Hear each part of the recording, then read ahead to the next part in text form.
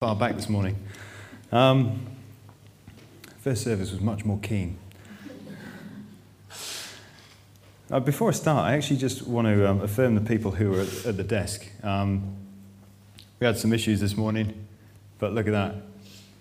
Absolutely fine now. I think probably I caused some of them, and they're arguably the most important members of the worship team as well. So also, if you're in the room, I don't know if Colin's here. Yeah, Dan, Johnny, just stand up for a moment. If you get involved doing words or doing PA, I want you to stand up, and I just want to say thank you.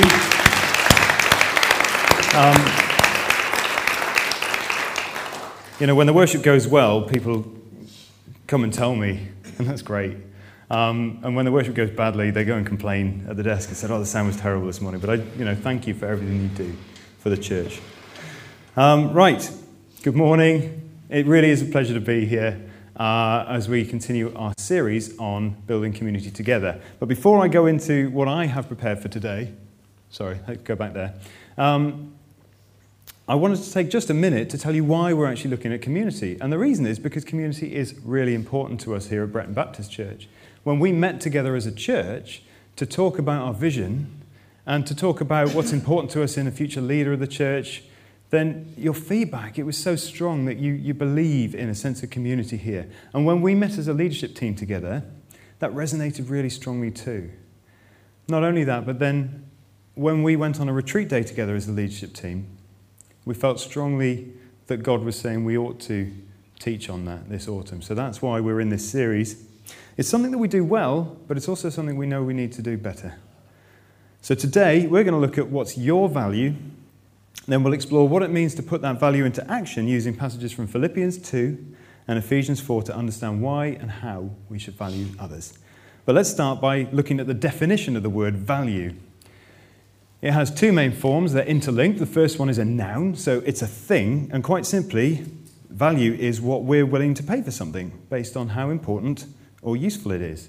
Now, the second form is a verb. That's a doing word. So to value someone or something is to decide how much we're going to pay for it, how much something's worth, or it's to consider something or someone to be important. And I thought it'd be fun to start off with a quick quiz, just to look at the value of a few everyday objects. The first one's one of my favourite everyday objects. This is the electric guitar. Both of these are Fender Stratocaster guitars. They're both white. Which would you prefer to own? The one on the left, hands up, anyone? The one on the right? And most of you just don't play guitar, so you don't care. Well, the one on the left, that's the 2018 model, and if you wanted to buy that online this afternoon, that would cost you £469. The one on the right, that's the 1968 model, that's from 50 years ago, and it just happens to be the one that Jimi Hendrix played at Woodstock, and that would cost you £1.5 million.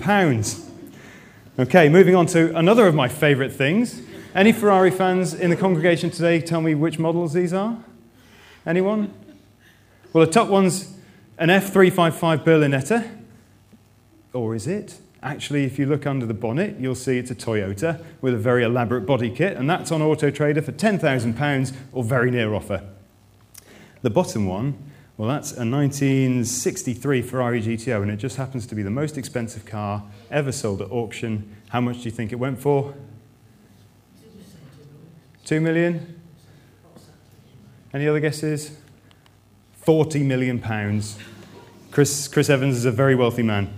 Okay, now from cars to parking spaces. How much would you pay to park in London, in Hyde Park Gardens, or in Manhattan, New York? Now, bearing in mind, this is just the parking space that's being sold here, not the building, not any land, just a tiny plot of land. In London, that went for, £350,000. And in Manhattan, New York, $1 million. That's £770,000 just for a parking space. Incredible. Now for something completely different. Which of these feathers would you like to have in your pocket right now? Hands up for the one on the left. Not many hands. Hands up for the one on the right. Not many hands either. Oh, you guys are a cold bunch this morning. Okay. Well, the one on the left, that's a pigeon feather. Totally free. Just get it off my lawn. Okay? Now the one on the right, that's from a huia bird. I've no idea whether I said that correctly. That's an extinct bird, and each of those feathers is worth £7,700. It is extinct, yes. Now, on to photos. Which of these photographs would you like to buy? There's a bit of a watery theme going on. We've got a couple of lakes there, we've got a river, and we've got my lovely family with a snowman. Well, the first one, I took that. I quite like the photo, a bit of light and shade in there, but it's only Ferry Meadows, and any of you could walk down there or go down there this afternoon and take it. So that's free. You can have that. The next one, I took that one again. It's not a great shot, but it's Lake Windermere, which is a bit more popular. There's a bit more going on, so maybe I'd charge you £10 for the rights to that one. Now, this third one, I think it's actually quite dull, but it was taken by a chap called Andreas Gursky, and it's called Rhine 2. I presume it's the River Rhine. This is the most expensive photograph sold at auction, and a print of this, it's not a painting, it's a photo, sold for £3.3 million. And the last picture, of course, that's priceless. You guessed it, yes. You're not having that one. That's precious to me. Okay. On to domain names now. This is bonkers, okay? So this is not a company we're talking about here, just the right to use www.insure.com as your web address. How much do you think that sold for? No one's guessing. £12.3 million. Incredible. Now, the pièce de la résistance, last but not least, the two most expensive paintings sold at auction. Anyone know which one that is on the left? Who the artist is? It's Paul Cézanne from his series on the card players, and that sold for £209 million. And this one is Interchange by Willem de Kooning, and that sold for £237 million. That is more than £250 million for one picture. Of what? Yes, good question. Of what? I'm not sure. Anyway, the mind boggles at how much people will pay for some pretty ordinary things. But that's exactly the point. We get to define value. What about people? What's your value? Earlier this year, I got a phone call from the bank manager, and I was asked to come into the bank manager's office. Oh dear, I thought, that's not normally a good thing. So rather reluctantly, I went up the stairs, pushed the buzzer, and I sat down in his office. And he explained to me that Becky and I were being transferred onto their premium service for higher net worth individuals such as ourselves. Oh, higher net worth, fancy. And I asked him, how exactly do you define higher net worth? And he said, oh, well, it's quite simple. Anyone with an annual income of over £100,000 or a couple with a combined annual income of over £120,000. I nearly fell off my chair. I said, you do realise we're nowhere near that, don't you? And he kind of looked at his figures and he scratched his head and he said, yeah, but you've got it, so you may as well make use of it. So I still don't know why we've got that. But the bank mistakenly labelled me as higher net worth. I did a Google search for Asbo hoodie, and these guys came up. What's their value? Come to think of it, how many Asbo hoodies does the Daily Mail think that I'm worth if I'm higher net worth? It's almost like we'd like to come up with some complex algebraic expression to define my value in relation to them. How ridiculous, and in fact, how offensive to reduce people's value to a number, to reduce people's value or compare people's value based on how much they earn. But even in the church, aren't we tempted to value preachers and worship leaders much more than coffee servers and caretakers? We've got to be countercultural. We've got to value people the way God values them. So let's think about those expensive items again. The paintings and the photo, they were valuable because of who painted them, who created them. The guitar, well, that was valuable because of who played it and who owned it. And the feather, that's an odd one, but if you think about it, that feather was valuable because of which body it once belonged to. Friends, the wonderful truth today is that your value is not defined by the Daily Mail, and it's not defined by the bank manager. It's defined by who created you, who owns you, and which body you belong to. You were created one of a kind by God our Father. Ephesians 2:10 says you're God's workmanship, also translated his masterpiece. Romans 5:8 says that Jesus Christ paid the ultimate price for you by dying for you on the cross when you were still a sinner. And Ephesians 1 tells us that the moment you believed in Jesus, God put his seal of ownership on you. The Holy Spirit came into your life, into your heart, and lives within you and makes you part of the universal body of Christ. The maker of the universe made you and paid the highest possible price for you.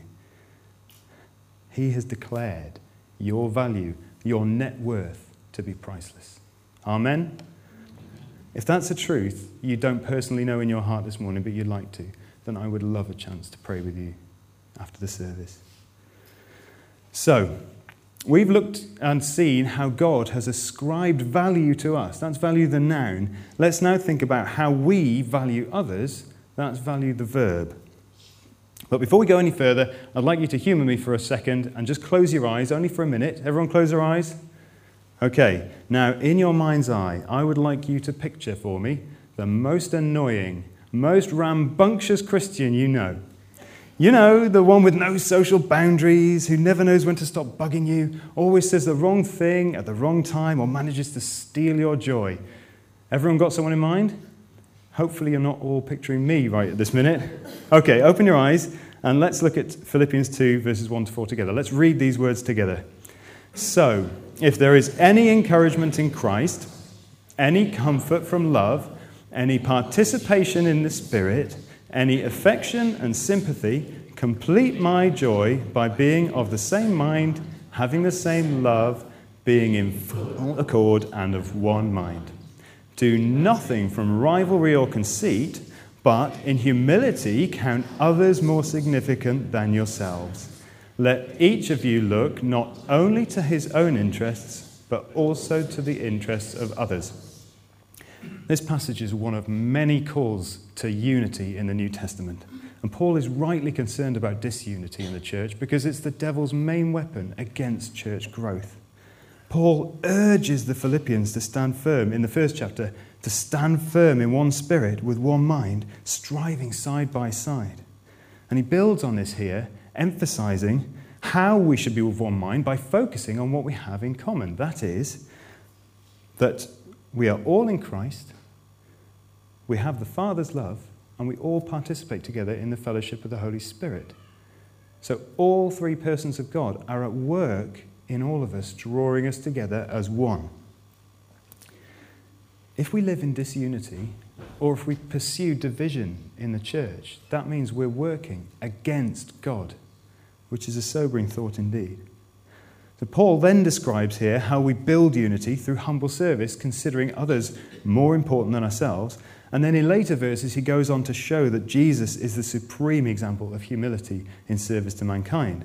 And this gets right to the heart of what it means to value someone. To value something, as we saw from all of those expensive items, to value something is to be willing to pay a high price for it. But to value someone means to love them. But we know in the Greek this is agape love. That means sacrificial love. Now, in this day and age, in this country, we're unlikely to need to physically lay down our lives for someone. But to value them truly, sacrifice for ourselves, it must come at personal cost. So for us, laying down our lives means giving up our most precious commodities. And they are, I believe, our money, our time, and our pride, or our ego. Money, I'm not going to talk about much this morning. It's a language we all speak. We all love to spend money on ourselves, but what am I willing to pay to benefit my brother or sister instead? I mean, would I go without a holiday in order to give money to a friend in need? Maybe their washing machine had broken down. Would I be prepared to sacrifice that? Would I give more to the church so that together we could support people in their hour of need? What about time?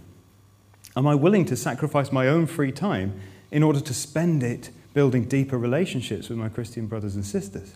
We really love to be in control of our time, don't we? We like to have our agenda, our schedule set. But are you prepared to allow God to interrupt that schedule? To replace your me time with his agenda? And lastly, what about pride? That's the most important for this morning. How do we sacrifice our pride? We love to be right, don't we? We love to be right. We love to tell others that we're right. We love to argue about it a lot, and especially in the church. Should women be allowed to preach or lead a church? Should we marry Christians and non-Christians together? Is homosexuality a sin? Can you baptize an infant? What about tattoos and hats in church? Christian doctrine is important. I mean, Paul himself had loads of arguments about this stuff. But how do we act humbly while still disagreeing with someone? If you think about it, when we debate, when we argue with people, we're so focused on our own feelings and opinions that we don't really listen to anything the other person's saying. When they're talking, we are spending all our energy thinking about what we're going to say next to defend our position. To value someone is to devote time to hearing them out. That means listening without judging. It means listening without even speaking. Until you understand them. In order to do that, first we've got to get down off our own soapbox. We've got to sacrifice our ego. We've got to sacrifice our overwhelming desire to express our own opinions and our feelings. Only then can we actually affirm the other person and encourage them, befriend them, bless them, pray for them, maybe even be prepared to change our own views. And there's this wonderful example of this in Scripture, in Acts chapter 15, at the Jerusalem Council. And I've read that passage many times, but I've never really noticed this in it. There's this wonderful, wonderful part. They argued, and they argued, and they argued about what rules they should make the Gentile believers follow. And there's this beautiful passage where it says, all the assembly fell silent, and they listened to Barnabas and Paul. From that listening came understanding. And from that understanding came a sense of their unifying grace in Christ. And from that, ultimately, it says, all of them rejoiced and all of them were encouraged. But then if you go on to Acts 21, you can read about exactly how much of his ego Paul had to sacrifice to make that happen. So I encourage you to go and read those two passages in Acts 15 and 21 and have a think about it this afternoon maybe. This is how we count others more significant than ourselves and strive side by side for unity in the church. And in fact, God is striving side by side with us. We need to value our differences, but focus on what we have in common in Christ. And then we need to give our money, time, and our ego up for others. Okay, so we've looked at what our intrinsic value is, and we've looked at what valuing others looks like. But now let's dive into why and how we should put value into action. The why, I think, is easy. God's plan, God's desire, is to call all people to himself. He wants everyone to be saved. And in John 13, Jesus reveals our part that we have to play in this when he says, a new command I give you, love one another. As I have loved you, so you must love one another. By this, everyone will know that you're my disciples, if you love one another. And this is reinforced again in 1 John 3. We know what real love is because Jesus gave up his life for us. So we also ought to give up our lives for our brothers and sisters. If someone has enough money to live well and sees a brother or sister in need but shows no compassion, how can God's love be in that person? Dear children, let's not merely say that we love each other. Let us show the truth by our actions. So we have to love one another. It's an imperative. We don't get to opt out of this and hope that someone else will pick up the slack. Now, our second headline passage, Ephesians 4, verses 15 to 16, reveals another reason why we must put value into action. So let's read these words together aloud. Instead, speaking the truth in love, we will grow to become, in every respect, the mature body of him who is the head, that is, Christ. From him, the whole body, joined and held together by every supporting ligament, grows and builds itself up in love, as each part does its work. So at face value, this shows that the whole body of Christ, the church, matures as each part, that is, all of us, does its work. But the passage begins with the word instead, so if we really want to understand it, we have to look at what comes before it. At the start of chapter 4 in Ephesians, Paul makes another strong call to unity, and again he emphasizes what we have in common. He says, we've got one body, one spirit, one hope, one Lord, one faith, one baptism, and one God and Father of all. And I've paraphrased what he says next, starting at verse 11. Christ gave apostles, prophets, evangelists, pastors, and teachers. Why? To equip his people for works of service. So, we're all equipped for ministry, and we're all called to love and serve one another. Why? To build up the body of Christ. So, the whole purpose of our ministry is to build up the church, and we're all called to do it. Until we all reach unity in the faith and become mature in the knowledge of Jesus. So we have to keep serving one another until everyone is mature, until we're all united. That tells me that there's no retirement plan in Christian ministry, at least not until we get to heaven. But how mature do we have to be? And this next passage is, for me, mind-blowing. And attain to the whole measure of the fullness of Christ. Wow. Paul is saying that the standard, the measure of our maturity, is the fullness of Christ. Not only that, but he uses the word attain, which means we can achieve it. That's incredible. Now, this is known as the process of sanctification, which is a gradual process of growing into the likeness of Jesus. And yeah, it's a lifelong process, but it is actually a genuine goal for us to strive for that we will achieve.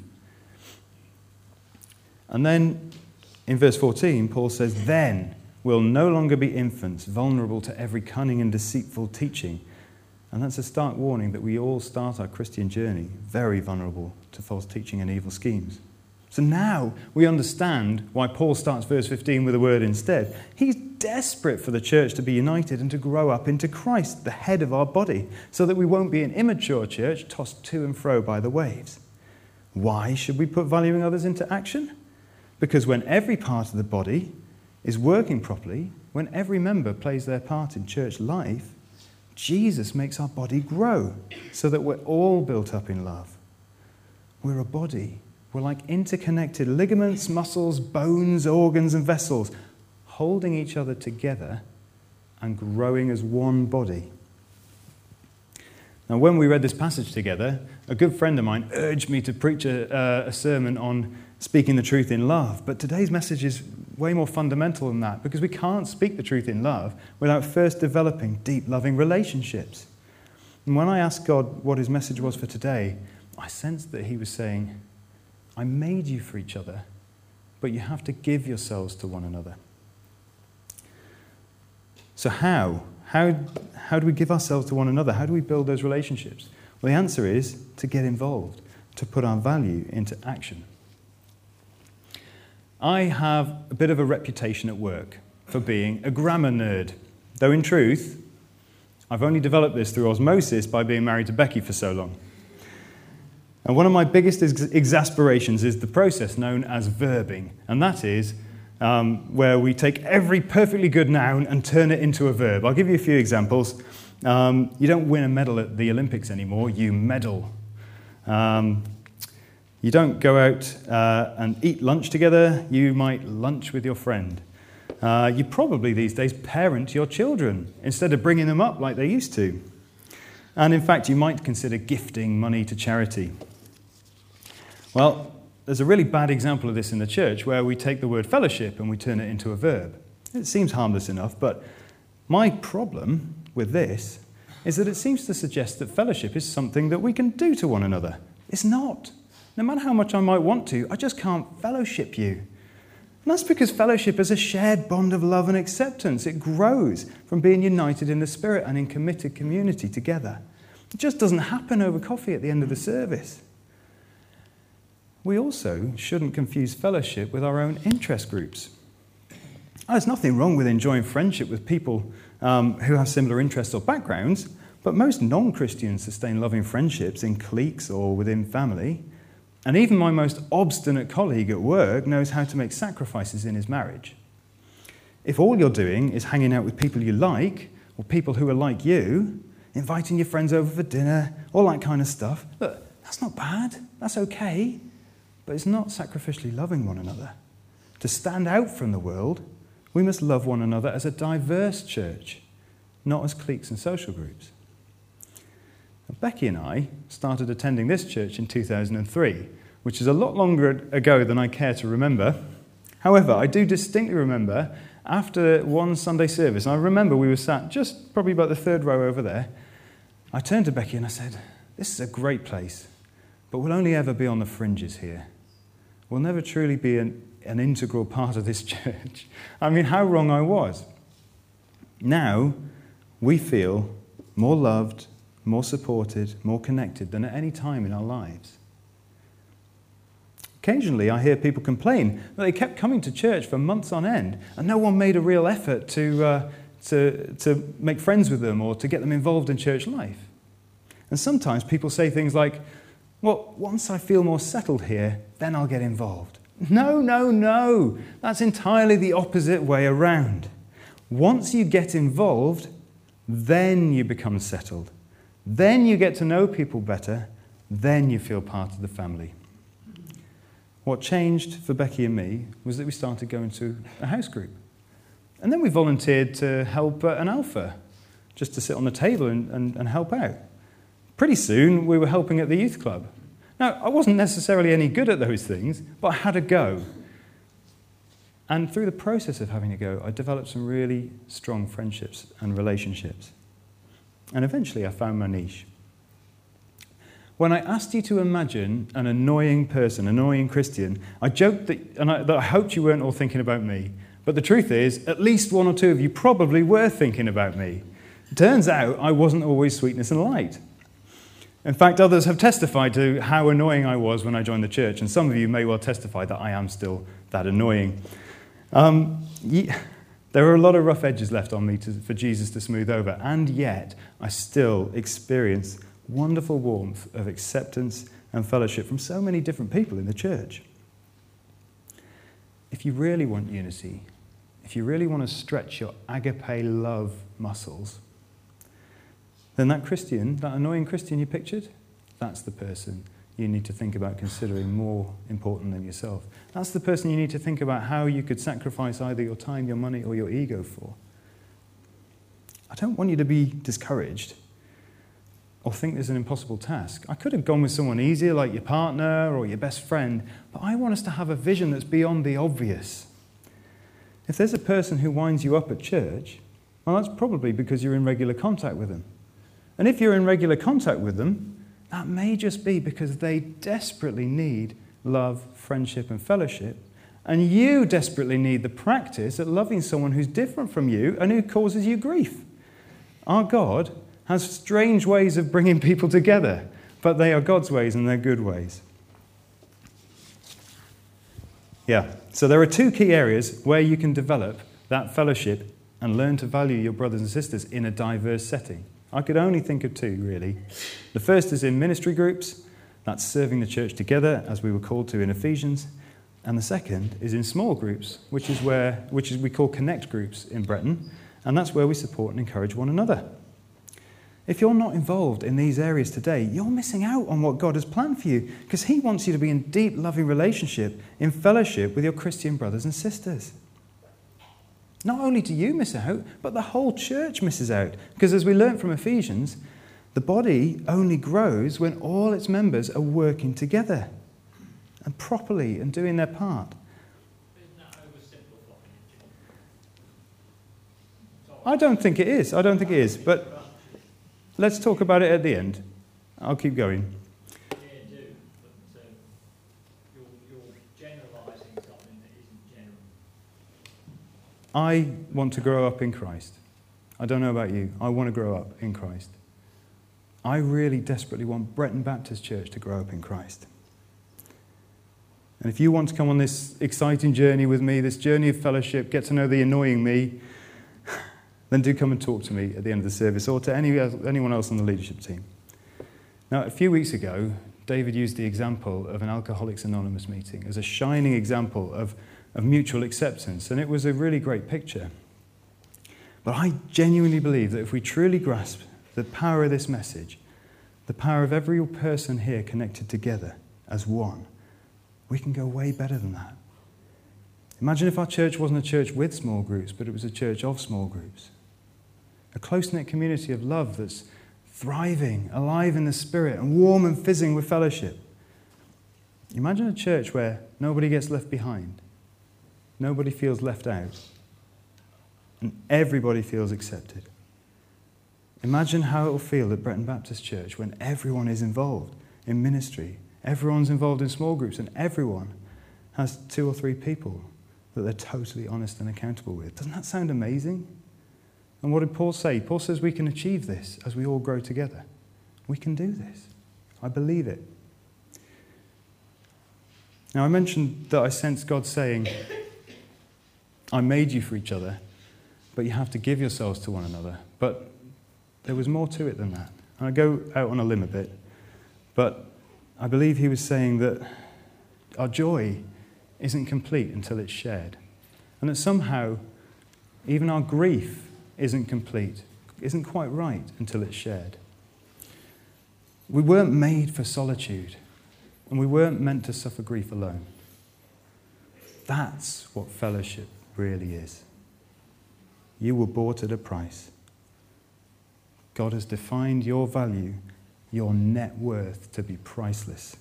You've been called to value and love others and to give yourselves to one another. Now let's get involved. Father God, please prepare our hearts to serve one another today. Help us to sacrifice our own ego, to get off our soapboxes and listen to one another and value one another. Will you build in us humble hearts that we might give ourselves to one another and grow in fellowship together? And may the grace of the Lord Jesus Christ, the love of God, and the fellowship of the Holy Spirit be with us all evermore. Amen.